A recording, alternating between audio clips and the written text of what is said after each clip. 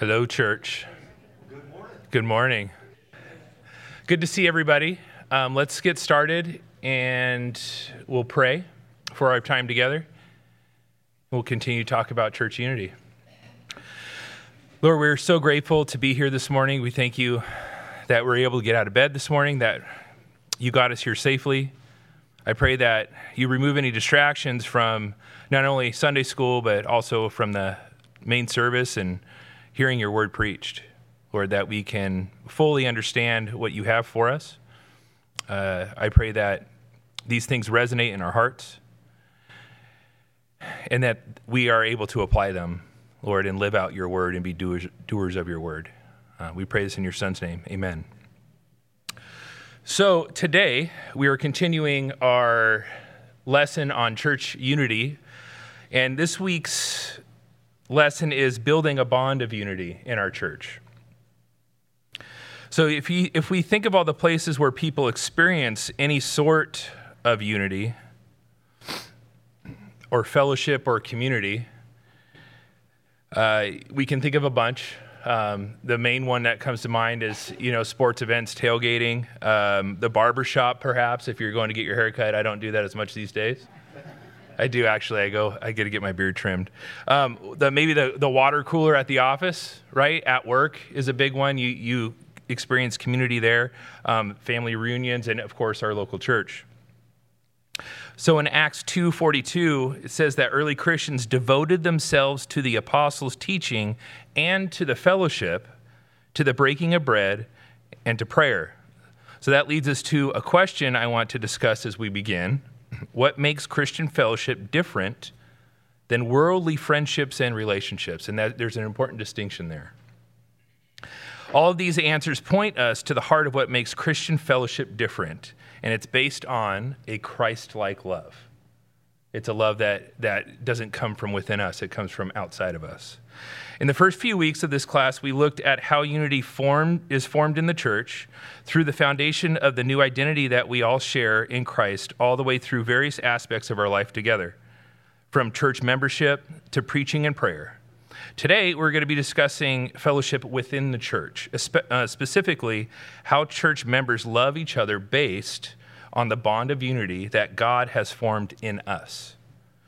So what do relationships look like in a spiritual, supernatural church community that we have here today?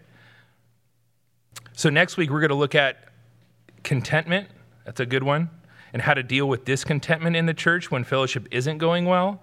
But before we get there, we need to address what our fellowship should look like for us to have a unity and a compelling witness to a watching world. Amen? So first point, what characterizes healthy relationship in a church?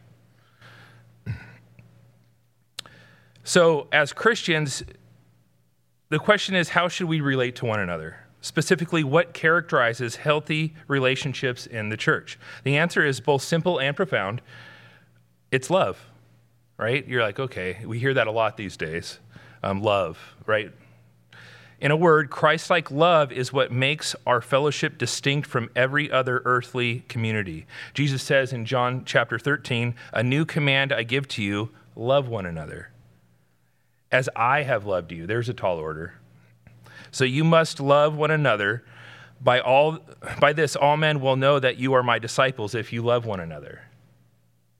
It's a pretty big commandment. So why is love important? Because God is glorified when people who have little else in common but Christ live together, when they live together in genuine love. This is what Paul is so excited about in chapter 3 of Ephesians, that previously clashing peoples, right? Who did he address? Jew and Gentile. Those two were drastically against one another. And now they are unified in the family of church. This supernatural reconciliation brings the angels in heaven to their knees in awe. Think about that. Think about it. So why does God showcase his glory to the world through our love in the church? Because our love models, if only by pale reflection, the unity of love in the triune God. This is exactly what Jesus prays For the Father in John 17, in his high priestly prayer, starting in verse 22, it says, "The glory that you have given me, I have given to them, that they may become one even as we are one. I and them and you and me, that they may become perfectly one, so that the world may know that you sent me and loved me even as you loved me." Our love for each other, rooted in our commonality in Christ, is a picture of the loving unity of the Godhead. So a brief overview of what Christian love is. So if this is the key aspect of Christian fellowship is love, let's spend a moment thinking about what love involves. Love is such a common word and concept that we've got to make sure it doesn't become meaningless. Jonathan Edwards, his simple definition is helpful here. He says, love is that disposition or affection by which one is dear to one another. That disposition or affection by which one is dear to another. As Christians, we are dear to one another because we are dear to God. It's very simple. Being God's child involves loving what God loves, and God loves the church so much that he purchased her with his own blood. God's love models then that love isn't merely an emotion or feeling. It models. It is a disposition toward another that expresses itself in concrete action to bring about that person's ultimate good. And I'm going to repeat that. It's a disposition toward another that expresses itself in concrete action to bring about that person's ultimate good. If that's what love is, I want us to notice a few things. So first, Christian love is hard. Love begins with our hearts, and our hearts are the hardest place of all because we're sinners. Why are there so many exhortations in the New Testament for Christians to love each other? Because we need to be told again and again to do this, don't we? In our flesh, we prefer ease to hard conversation. Yes. We prefer relaxing instead of serving. Yes. We prefer having our needs met rather than giving our preferences up. And the people we're called to love are sinners as well. And what do? They let us down, say awkward and insensitive things, resist our counsel, which incidentally should help us appreciate how patient and merciful Christ is with us, shouldn't it? Because we do the same thing. But the second point is that while Christian love can be difficult, we can show love because of God's grace. We love because, why? God first loved us, amen. That's 1 John 4:19. What does that mean? Is it quid pro quo then? Like I'll invite him or her over for dinner because they invited us last week? No. It means that our ability to love comes from God's love for us. God is both the source and model of our love, isn't he? Again, Edwards puts it well. It is from, I quote, "It is from the breathings of the Holy Spirit that Christians' love arises, both towards God and men. The Spirit of God is a spirit of love, and therefore when the Spirit of God enters into the soul, love enters. God is love, and he who has God dwelling in him by his Spirit will have love dwelling in him," end quote. The most spectacular way that God has shown us his love is in giving us his one and only Son, that we might not perish but have everlasting life. We all know that verse. And then 1 John 3:16, we read, "By this we know love, that he laid down his life for us, and we ought to lay down our lives for the brothers." So in other words, we can't approach maturity in loving others unless we strive for maturity in grasping the dimensions of God's love. The more we appreciate the magnitude of love Christ has shown us by dying for each and every one of our sins, the more our lives will be characterized by love. Do you want to become more loving? Right? Hopefully the answer is yes from all of us.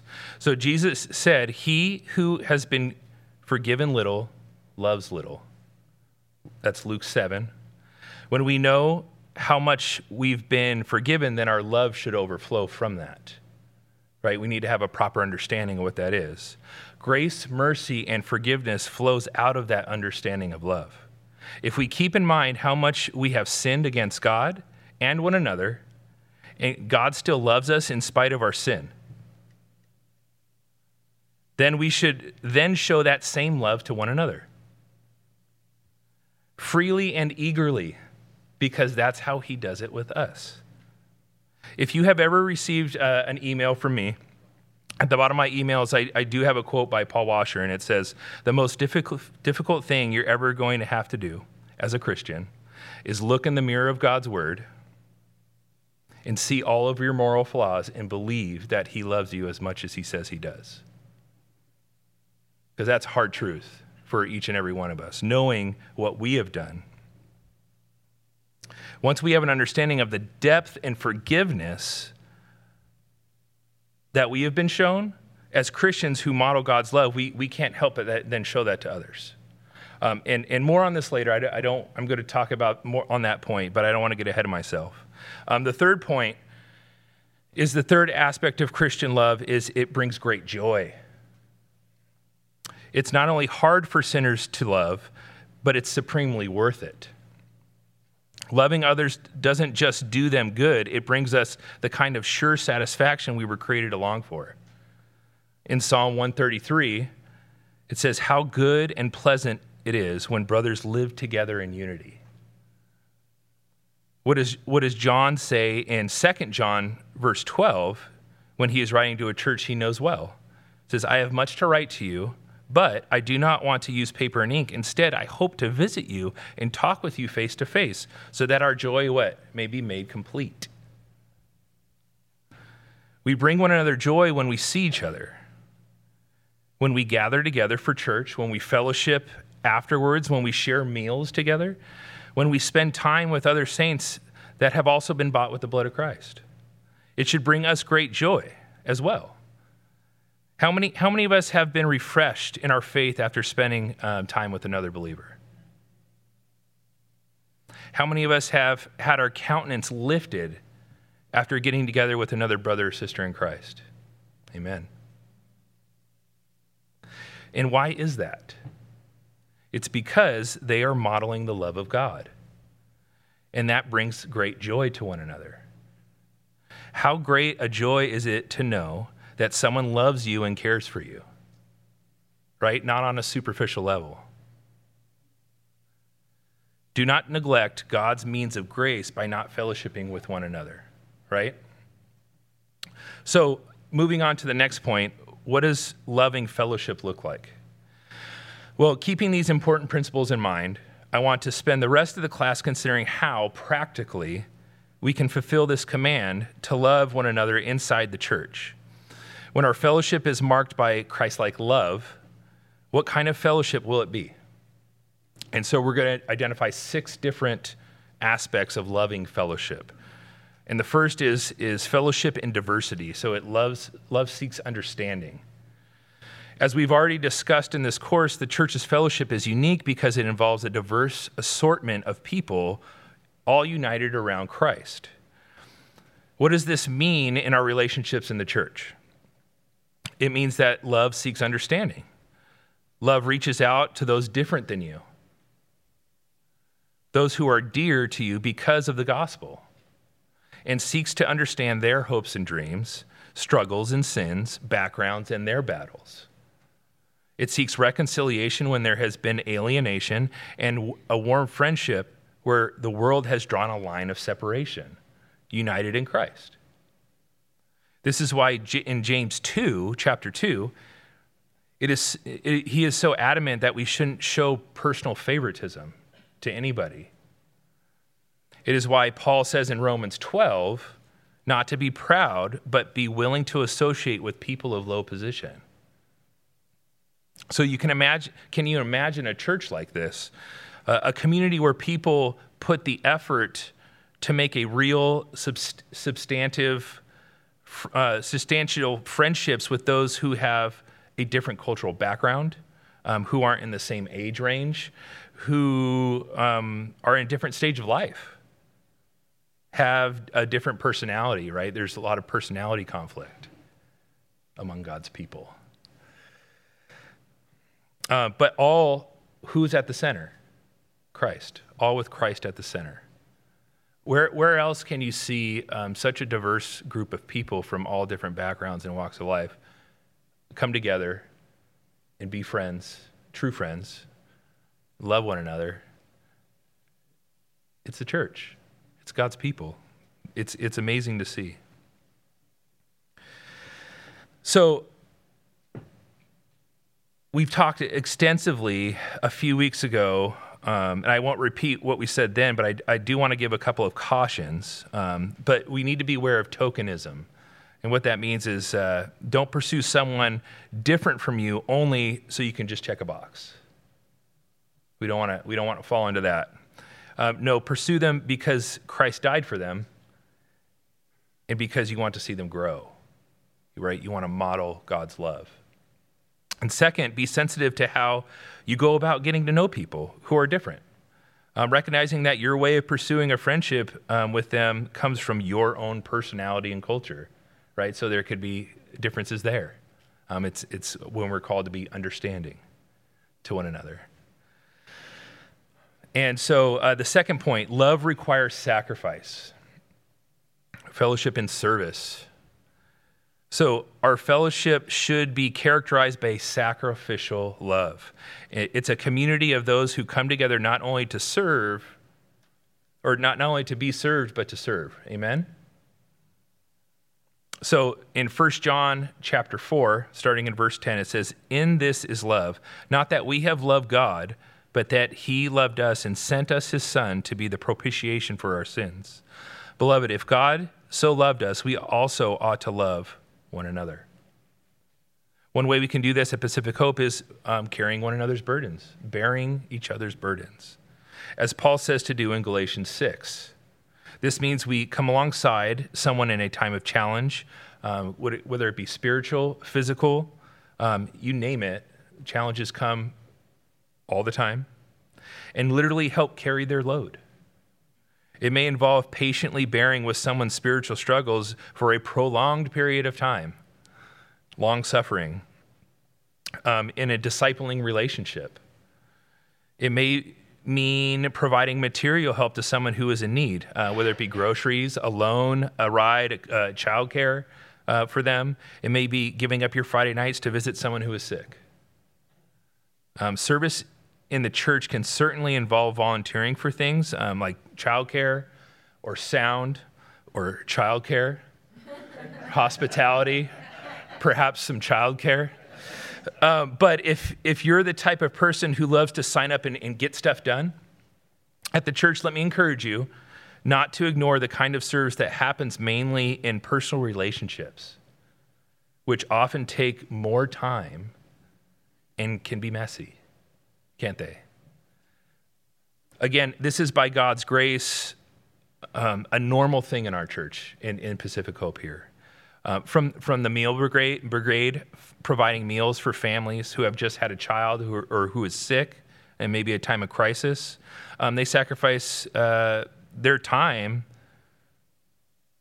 to serve and minister to those families. We have servants who sacrifice their time during the week so they can teach our kids in Sunday school. The church cleaning team who gives up their Saturday mornings to come and clean this church so we don't have to pay for a service to do it. There's countless other examples of love that are unseen, like providing those in need with a place to stay, maybe a job, a shoulder to cry on all night in the hospital, caring for elderly members of our body, their parents. There's things that happen that are unseen, and God does see it. And our hearts should model God's love and be in fellowship with one another and service to others. Amen? So, third point, fellowship in truth. Love leads to holiness. So a Christian church is a fellowship in truth. Unlike other communities, we are to be marked by an unusual personal transparency and bold honesty as we speak the truth of Scripture to each other. And we do this out of a desire to see others grow in holiness, right? Not to tear down, but to lift up.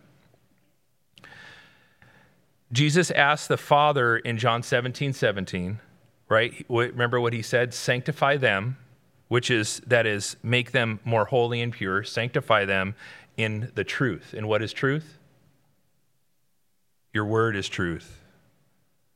Paul told the Colossians, let the word of Christ dwell in you richly, teaching and admonishing one another in all wisdom.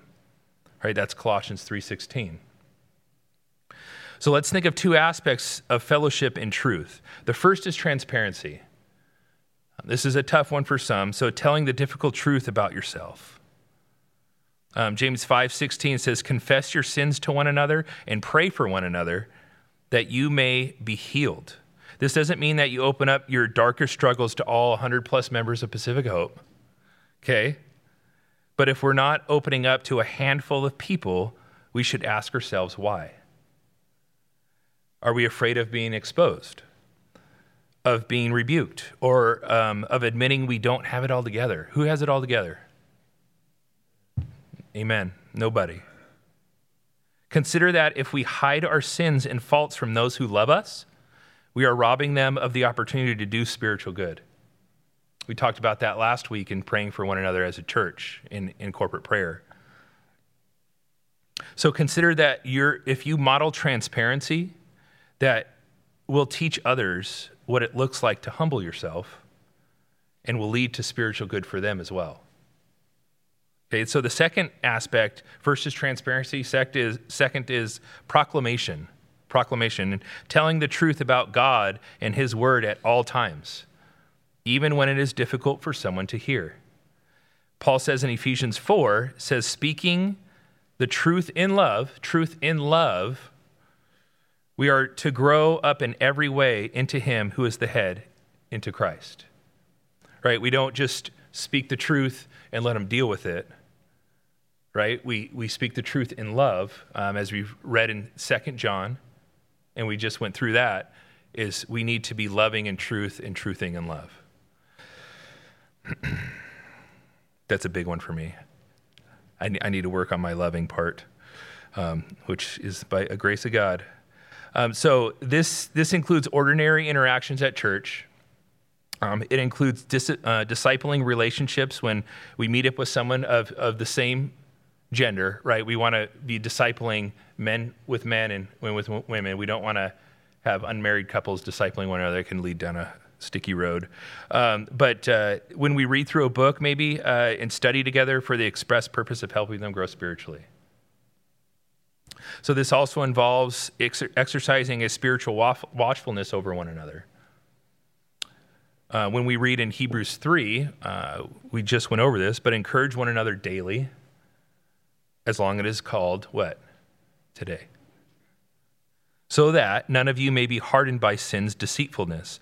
Cultivate the ability to rebuke in love. Most of us naturally shy away from this because we want to avoid confrontation. Who likes confrontation? It's tough. It's tough. And there might be a handful of folks that think they have the spiritual gift of rebuking and enjoy it. Just so you know, that's not a spiritual gift, stirring up and rebuking. But it is called by Scripture, all of us to do, to rebuke in love, though. But it's the loving thing to do. Sin aspires to deceive our minds, and that we're prone to wander. We should especially watch out for those who seem to be wandering from the truth. We read in Leviticus chapter 19, it instructs, rebuke your neighbor frankly so that you will not share in his guilt. We read in James, if one of you should wander from the truth and someone should bring him back, remember this, whoever turns a sinner from the error of his way will save him from death and cover a multitude of sins. Right? What a great joy that is, that the Lord would use you in that situation to bring a brother or sister back. So do you know friends who at one time seemed to be particularly active in the church and have drawn back, or maybe even have stopped attending church regularly? I think we all have a few of those people that we know. I'd encourage you to give them a call or maybe sit down to have lunch with them, see how they're doing and what's going on. Right? Not an easy conversation, but necessary. So, of course, we're not just to speak truth to each other when it's an issue of sin. The whole book of Proverbs showcases the value of wise friends who can address the general habits and patterns in our lives. A genuine love for others will probe into these areas, won't it? So would taking that job cause particular stress in your family? Would taking that business trip put you in a position of temptation? Are your habits of spending time and money oriented fully towards what God values? Right? That's Proverbs for you, checking the heart. And then we can do that with one another and hold each other accountable to God's word in those things. So praise God that this church, and this is a church that we speak truth to one another. And I hear it often. I love hearing the men on Thursday nights quoting scripture to one another during the study. The Wednesday home fellowship groups discussing the Sunday sermons and speaking truth in love to one another. I love how people regularly speak words of encouragement here and comfort to each other after service. Building those relationships through fellowship helps us be comfortable enough to be vulnerable, doesn't it? And in that transparency, other brothers and sisters will proclaim God's truth in love to us, which will encourage us towards holiness. Amen? So the fourth point, fellowship in forgiveness. Love extends mercy. Our fellowship isn't only different because of our willingness to tell the truth, but also because of our willingness to forgive and reconcile when fellowship has been broken. So Paul says in Colossians 3:13, bear with each other and forgive whatever grievances you may have against one another. Forgive as the Lord forgave you. Big one. Christ's forgiveness is the basis for ours. When someone sins against us, what is our instinct? Withdraw, maybe in bitterness. I don't want to have anything to do with them anymore, or maybe get them back, payback or revenge. But neither of these should take place in our church. God hasn't withdrawn from that person, has he? If they're in Christ, he has not withdrawn from them, but has adopted them into his family. And Christ has already absorbed God's just wrath from that person, but has adopted them into his family, right? So no more revenge is necessary. The relational and judicial aspects then of God's forgiveness make our forgiveness possible. As someone who has been forgiven much by God, we could let sin that God has already dealt with stand between us and our brothers and sisters in Christ. Remember the parable of the unmerciful servant whose could be $1 million debt was canceled, but then got indignant when someone couldn't else pay him back $5 or $10? Remember that parable? Forgiving from a posture of mercy, and that's an important phrase. Always having a posture of mercy in our lives. So if we forgive from a posture of mercy, then that means refusing to let the sin stand in the way of a loving relationship and refusing to hold the sin against someone. How can we cultivate this posture of mercy? Knowing that people in the church will sin against us. They will do it, guys. If you haven't experienced it yet, just wait. And you could probably hold your breath on this one, because we're all sinners. For one, we should regard others as having good intentions and motives in their words and actions rather than jumping to conclusions in our minds. Suspecting some evil intent. We don't want to be doing that. We don't want to judge intentions and motives when we haven't talked to them about it. A good rule of thumb is to never assume someone's motives. You know, or at least you perceive the facts, but we can't always perceive motives. Humility provides the benefit of doubt in that relationship. So then consider that as Christians, we belong to Christ, and in eternity, we will belong. Consider that as Christians, we belong to Christ, and we will be with each other in eternity. So if we have that kingdom perspective in mind, we will one day dwell with them in perfect fellowship, with no more sinning against each other. So when we look at each other today in church, we should remind ourselves that we will be eternally united to Christ. You're loving someone who's on his or her way to perfect Christ-likeness, when there will be nothing unloving or abrasive about them. So that should give us patience and perspective. This person won't always be hard to love, will they? Right? And that includes, don't think of someone else, think of you. It's easy to have someone in mind. But that's you too. So a lot of times we're hard to love, we're hard to get along with. We can be difficult, and they're called to love us as we're called to love them in that aspect as well. All right? So 5th point is fellowship in suffering. Love brings comfort. Praise God for that. Christian fellowship is unique because suffering doesn't pull our community apart. It pulls us together. Paul says in 2 Corinthians 1, says Christ comforts us in all of our troubles so that we can comfort those in any trouble with comfort we ourselves have received from God. For just as the sufferings of Christ flow over into our lives, so also through Christ, our comfort overflows. This means that our relationships should be characterized by warmth and gentleness that is a reflection of the compassion of our Savior. Jesus loved in this way, didn't he?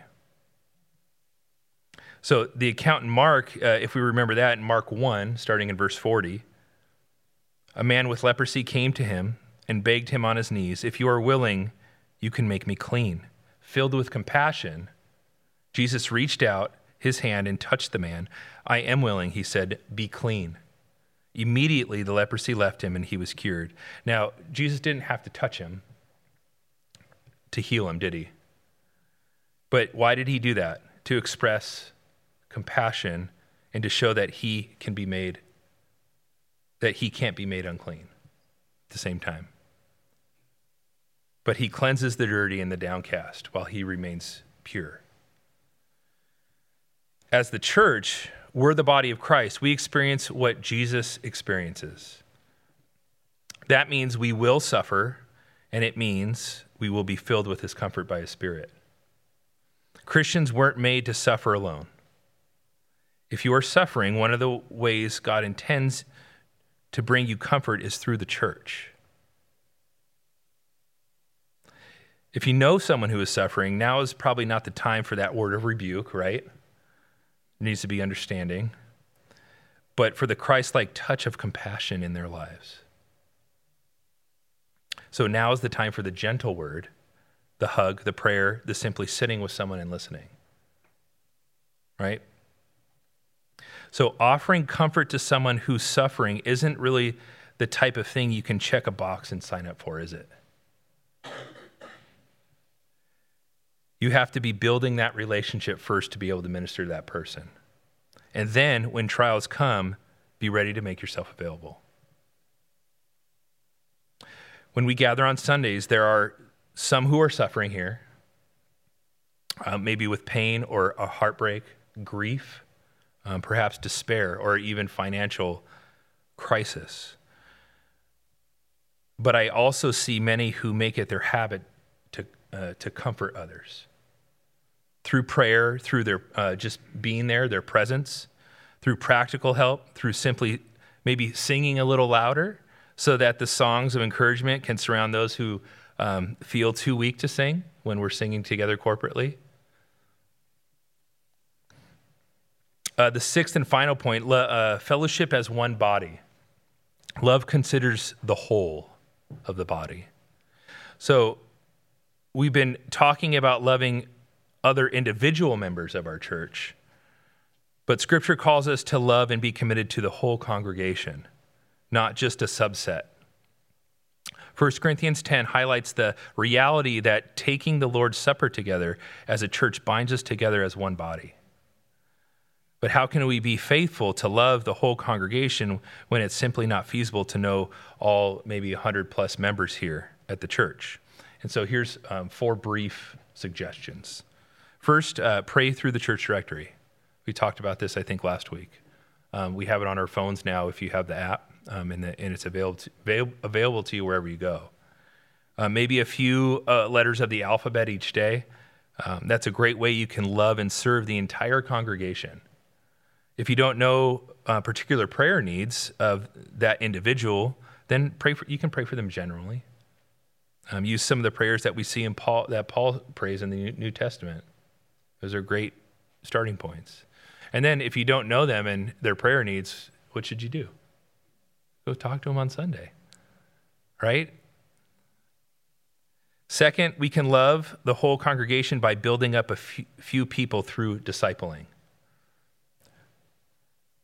so that they can in turn, take what they've learned and minister to others in the congregation, right? Make disciples. So make a key part of your discipling others, teaching them how to disciple others, number one. And another aspect of this is that when you serve in childcare, you love the whole congregation by allowing many parents who to be discipled by the teaching of God's word here in the main service, right? So we appreciate the people who do that. So parents can have an hour or two to sit under the teaching of God's word and be fed and fellowship with other saints, right? I remember having younger kids, and it's so high maintenance at that point, and you just don't know what's going on, and you're glad that you made it here Sunday morning, and then to be able to sit and listen to God's word is very refreshing, especially to moms. I know that because they're with the kids most of the time. So it's a big service. So thirdly, one of the most practical, loving ways we can do this is to give our offerings faithfully and generously for the good of our congregation, right, as we're commanded to do. And lastly, fourth, we can commit to attending members' meetings. There's this is where we show love to our new members by affirming their positions in their profession of faith, and love to departing members, right, as we say goodbye. It's where we oversee the mission and health of the church. That is to say, it's where we show love for the whole church and care for how the body is doing, right, getting updates on one another. So before I wrap up, is there any questions? Hopefully, I do see, I think everybody in here talks to everybody afterwards. They don't scoot out right away. But it's a huge opportunity to get to know other blood-bought saints after the service. And today is a great opportunity to do that because we have lots of chili. Questions, anybody? If not, I'll wrap up. Okay. So as long as God has us on this earth, we will keep loving each other until when we're not here, right? So at Pacific Hope, we pour ourselves out in love for more people every year, even as every year some of our brothers and sisters do say goodbye. That's our joyous calling. And even at the final day, what will remain when this world, with all of its glitz and glamour, passes away? And the answer is love. Paul says, prophecies will cease and tongues will be stilled and knowledge will pass away, but love never fails. Jonathan Edwards said, heaven is a world of love. So there, our love for one another will be perfect and complete because it will flow completely and eternally from the one who is the definition of love. Amen? All right, let's pray. Lord, we thank you for this church. We thank you for the people here who live out this truth, this unity that we have for one another, our love and our fellowship in a gentle word to one another, to admonishment, in love from your word. Lord, I thank you that that happens on a regular basis, and that we're doing it not only because we're commanded, but we do have that supernatural love for one another and for your body. I pray that this church grows in love and its understanding of one another and its knowledge and wisdom of what love means. Lord, help us to be doers of your word and not just listeners, and acting these things out so they will know us by your love. And we pray this in your precious Son's holy, holy name. Amen.